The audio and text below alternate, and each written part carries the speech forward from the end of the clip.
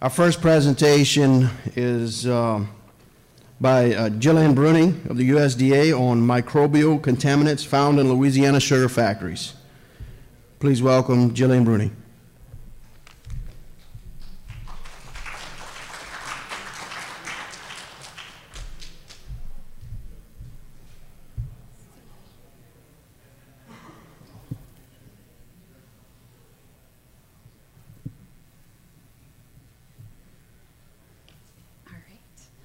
Well, good morning. So I'm excited to be talking with you today about some work we started in 2021 when I started at USDA, kind of in the middle of the pandemic. So we were lucky when we got to go into the lab sometimes. So you might recognize in the background here, these little bacteria. Those are actually Leuconostoc that some of you have probably heard of before. And a lot of the work I'm going to show you today, a lot of it's been done by the postdoc in the lab, Dr. Yunsi Chi, who's been very productive. And this work was funded in part by the American Sugarcane League, which we certainly appreciate.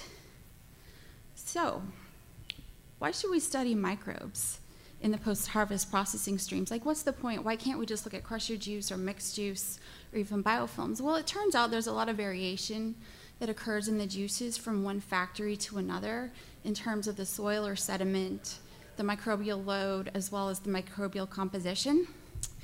And so it can be hard to control for different variables between the different juices from the different factories. And so what we've done is to look at the actual microbes present in those streams so that we can start to address the questions of, which ones are consuming the most sucrose, which ones are producing the problematic exopolysaccharides like dextrans or fructans. And then once we have the isolates, we're able to test them for the EPS production and look at susceptibility to different biocides. So the first thing, though, I want to show you is a culture-independent technique that we've done. And this is to do profiling of the microbial communities present in the juices and biofilms in the factories. And the technique we used is called amplicon-based sequencing. And this is really nice because it gives us a comprehensive look at all of the microbes present in the factories. And so on the left panel here, we have the bacterial community shown. And this is through sequencing of the 16S-V4 region. And I don't know how well you can see how these are labeled down here, but we have them separated out into crusher juice, mixed juice, and biofilm fractions, and these came from 3 different factories. And so if we look at the colors down here, the most prevalent bacteria that we really see is usually either Leuconostoc or Wisela, and that's not a huge surprise. There's also some lactobacillus present. But what's interesting when we look at the biofilms, there's less microbial diversity in the biofilms. You can see, again, Leuconostoc with some lactobacilli, sometimes Zymomonas. And so this tells us that not all the bacteria present in the juices go on to form biofilms. And likewise, over in panel B here, we looked at the fungal communities as well. And this is through sequencing of the ITS1 region. And if we look at the juice fractions, again, there are several organisms present, including Saccharomyces, Meazyma, and some others that, some of us maybe haven't heard of too much. But there's a lot of different fungi present in the juices that come in on the sugarcane stems, leaves, and the soil, and all of that. But what's really interesting, if you look at the biofilms over here, they're almost exclusively composed of Saccharomyces yeast, with the exception of a little bit of these 2 here with some Ascomycetes. And so taken together, this tells us that the main organisms that we see in the biofilms or the gums in the factory are Leuconostoc and Saccharomyces. So this is a really, really nice way to look at everything that's present without as much bias. And so the pros of this are that it's very high throughput. You can run hundreds of samples and identify hundreds of organisms this way. It's more comprehensive with less human bias, and it can also inform downstream microbial isolation strategies that I'm going to talk with you about next. The cons are that it's expensive and it requires a lot of technical expertise in terms of molecular biology and bioinformatics, so not everybody can do this kind of study. And the other thing is that doing just the profiling doesn't give us any isolates that we can actually test. So our approach has been to do both the culture-independent profiling as well as culture-dependent identifications. And so the second part that I'm going to show you today is with some of the isolations and identifications that we've done, which are considered to be culture-dependent. So the pros of this approach are that once we do get the isolates, we can do more targeted testing with these isolates, such as biocide testing to see which ones might be the most effective against some of the most problematic bacteria or yeast. And we can also study the mechanisms of EPS formation and look and see how EPS structure may affect its susceptibility to different control enzymes. The drawbacks to this are that it's time-consuming, and when we culture things, they can be biased by different lab conditions, whether it's the growth media, the temperature, or some other thing we haven't even thought of.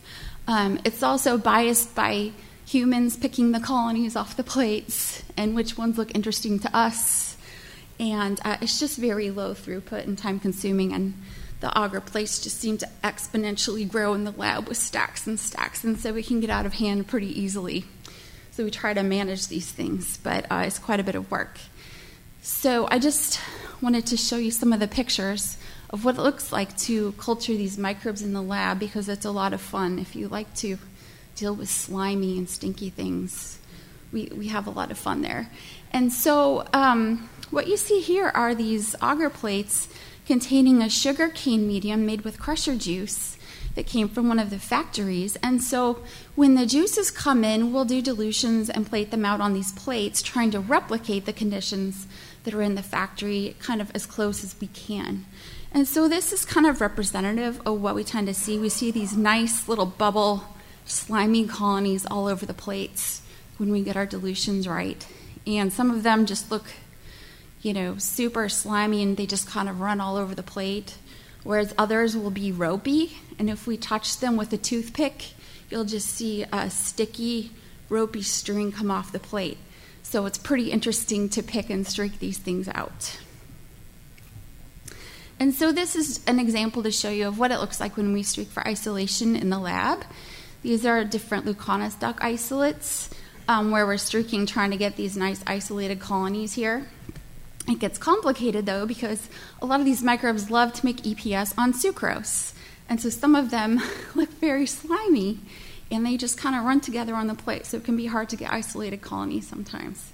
And it also shows you that there's a lot of variation in the amount of EPS the different isolates from the factories will produce. So they're definitely not all the same. But once in the lab, once we get isolated colonies of uniform appearance, we'll perform colony PCRs with either 16S primers for the V4 or V3 and V4 region, or the ITS region. And so we get these little PCRs that we run out, these little snippets of DNA, and then we send them off for sequencing. And once we get the sequencing, we can blast them and figure out the ID of those microbes. So these are the results we have so far from the culture-dependent isolations. And on the left panel here, these are grouped from these last two seasons in order of abundance. So the most common one we isolated was leuconostoc, followed by Saccharomyces and some other bacteria you may or may not have heard of. Some other notable ones are Pantoia and Gluconobacter, and several members of the Enterobacteriaceae family. And then the only other yeast we found was one Torulaspora yeast. So that's kind of interesting. And then over here on the right panel, we have them grouped according to the year. So in 2021, when we started, these are the isolates we found, mostly Leuconostoc, Saccharomyces, Gluconobacter, and a little bit of Pantoia. And then this year from this season, we got a lot more different isolates. And we think it's because our isolation strategy was a little bit different. In particular, we found that we had to grow the organisms a little bit differently so we could get better isolated colonies and they wouldn't be running all over the plates. So if you look at last year, we did more streaking out on the sugarcane media, which is kind of like if, you know, someone's eating a lot of pizza or greasy cheeseburgers, they're going to be bigger, probably. Whereas if someone's eating a lot of salad or diet food, they're going to be skinny, so we're going to get smaller colonies that we can pick and streak out for isolation. So there are a few little differences in between how we did our isolations last year and this year. So it's not like a fair apples-to-apples comparison. But we found a lot more organisms with this approach, including, again, Leuconostoc and Saccharomyces, Pantowea, Chrysobacterium, and a lot of other interesting things. So this is nice just to see all of these isolates we have now that we can go on to do further testing. So I'm going to show you a little bit of the testing that we've done so far. So to address the question of, how much sucrose do some of these organisms consume, we did flask experiments made of crusher juice broth, and we ran 4 Leuconostoc isolates, some Gluconobacter isolates, and then some yeast. And sure enough, they all consume sucrose like we predicted. But it turns out Gluconobacter consumes about 3 times as much as Leuconostoc. And then if we look at yeast, they consume all of their sucrose in 48 hours or less. And so this is important because it tells us there are other organisms to be worried about in the juices than just Leuconostoc that can readily consume sucrose and lead to sucrose losses. In fact, Gluconobacter consumed 3 times as much sucrose as Leuconostoc, which was a little surprising. But then we also have to take into consideration the relative abundance of these different organisms, how much there tends to be of each of these in the different juices to start thinking about potential impact on sucrose losses. What you'll also see is that at the beginning we kind of have a 1-to-1 ratio of a little bit of glucose and fructose present. But at 48 hours, that ratio between glucose and fructose changes. And so with Leuconostoc, there's less glucose than fructose available. And that's reflected if we look at the ratio over here on the right. The ratio of glucose to fructose decreases in those cultures, probably because these isolates are producing dextrans. And on the other hand, if we look at the Gluconobacter strains, the amount of glucose is much higher than fructose, meaning that these ratios dramatically increase over 2-fold. And this is consistent with what's in the literature about this organism producing levain fructans. All right, so next I just wanted to show you some qualitative analysis that we've done on exopolysaccharide production by some of these bacterial isolates. And so on the left panel, we have spotting onto a glucose-based medium, and on the right, we have spotting onto a sucrose-based medium. And if you look at these panels up here, you'll see the Gluconobacter isolates, and you see they produce EPS only on sucrose, so their production is sucrose dependent, and they produce this profuse, watery EPS. Down here, we spotted a bunch of Leuconostoc isolates, and here are these EPS little EPS bubbles on the plate if you look at them. And there's a lot of variability between all the strains we tested, meaning they don't all produce the same amounts of EPS. And then if we look down here, Pantowea is kind of an outlier, and it's kind of one of these weird organisms because it's able to produce EPS on both glucose and sucrose because it uses different mechanisms for producing EPS than these other bacteria. And then also, we've also noticed that with some of these isolates of Leuconostoc, we find that EPS production seems to facilitate aggregation of the cells. So if we grow them just on glucose, I don't know how good a picture that is, you can see just these single-celled little bacilli floating around. But if we grow them on fructose, we see these huge clumps forming that are very difficult to dissociate, and they're all throughout the viewing slide on the microscope. So we think that EPS production plays a role in the formation of the biofilms and the gums that we see throughout the factory. So this is a really interesting thing to keep in mind as well. So far, we've found that microbial isolates are really useful when we isolate them from the different juice fractions and the biofilms. And we've been using them for these downstream studies to look at sucrose losses, mechanisms of EPS production, and susceptibility testing to different biocides and oxidizers that we're getting started on. And my colleague, Dr. Evan Terrell, is going to tell you a little bit about that testing we've been doing. And other projects include genomic analysis of a bunch of these microbial isolates so that we can determine the different dextrin sucrases and Levan sucrases, the enzymes that produce the EPS, and see which of these genes are encoded in the genomes. And then from there, we can work on development of cell-free synthesis systems to make EPS. We can look for enzyme inhibitors. There's lots of options for trying to solve some of these problems. So I'd just like to acknowledge my co-authors and the people that work together as a team at SRRC. And if you have any questions, I'd be happy to take them.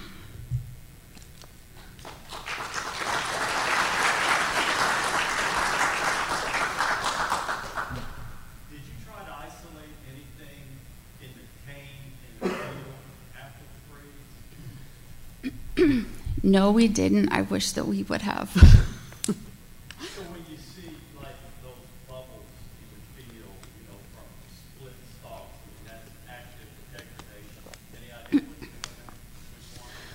what's doing that? It's hard to say just based on looking at the bubbles. I know that when we've looked at sugarcane billets that have been harvested for other experiments, and you see those the pink microbes growing on some of the cane. I can tell you the pink microbe is usually a bacterium called Acea. That's one of the isolates we got this year. I wish we would have had swabs from the sugar cane. That would have been really nice. If anyone has samples.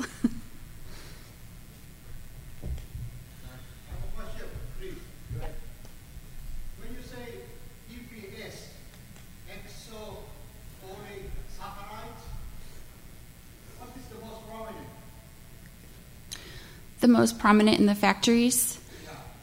Well, I think that's kind of a loaded question, and it seems to vary. But certain organisms tend to produce one or the other, either dextrins or fructans, at least during, processing in the factories. Because you said, there's one individual eats up sucrose fast. Yeah. Okay. What is the exopolysaccharide of that bacteria? Yeah, so the Gluconobacter produces Levan sucrase enzymes that produce fructan polymers, fructan exopolysaccharide. And we That's the product that Dr. Gillian talked about yesterday. Yeah, I don't know which. This is a different organism that I'm talking about, but we know. Yeah, but there are multiple organisms that can produce fructans. I'm just talking about our isolates that we've actually sequenced the genome for, so we know which enzymes it has encoded. We've done additional carbohydrate chemistry that I haven't shown here today. We're getting ready to submit that somewhere. I'd like to know if that is time dependent during the round. From Dr. Gillian's presentation yesterday, most of the fructans are during the early part of the crop when they had long grains. But I don't know, as the crop progressed, there were no long grains anymore.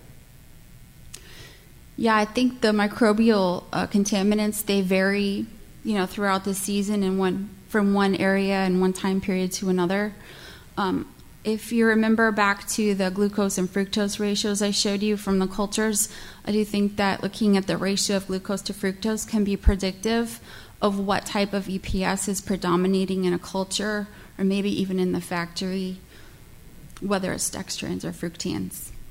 So that means it's dependent on the inputs in the The inverts? Yeah, the invert sugar in the cage. Yeah.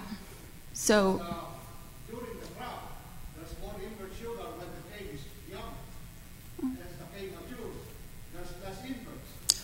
right. Well, these organisms, their enzymes have to use sucrose disaccharide, and they split the disaccharide, and then they put either the glucose or the fructose into their growing polymer chain. So they can't utilize the inversion sugars. They can't utilize glucose or fructose alone for EPS. Thank you, Barry.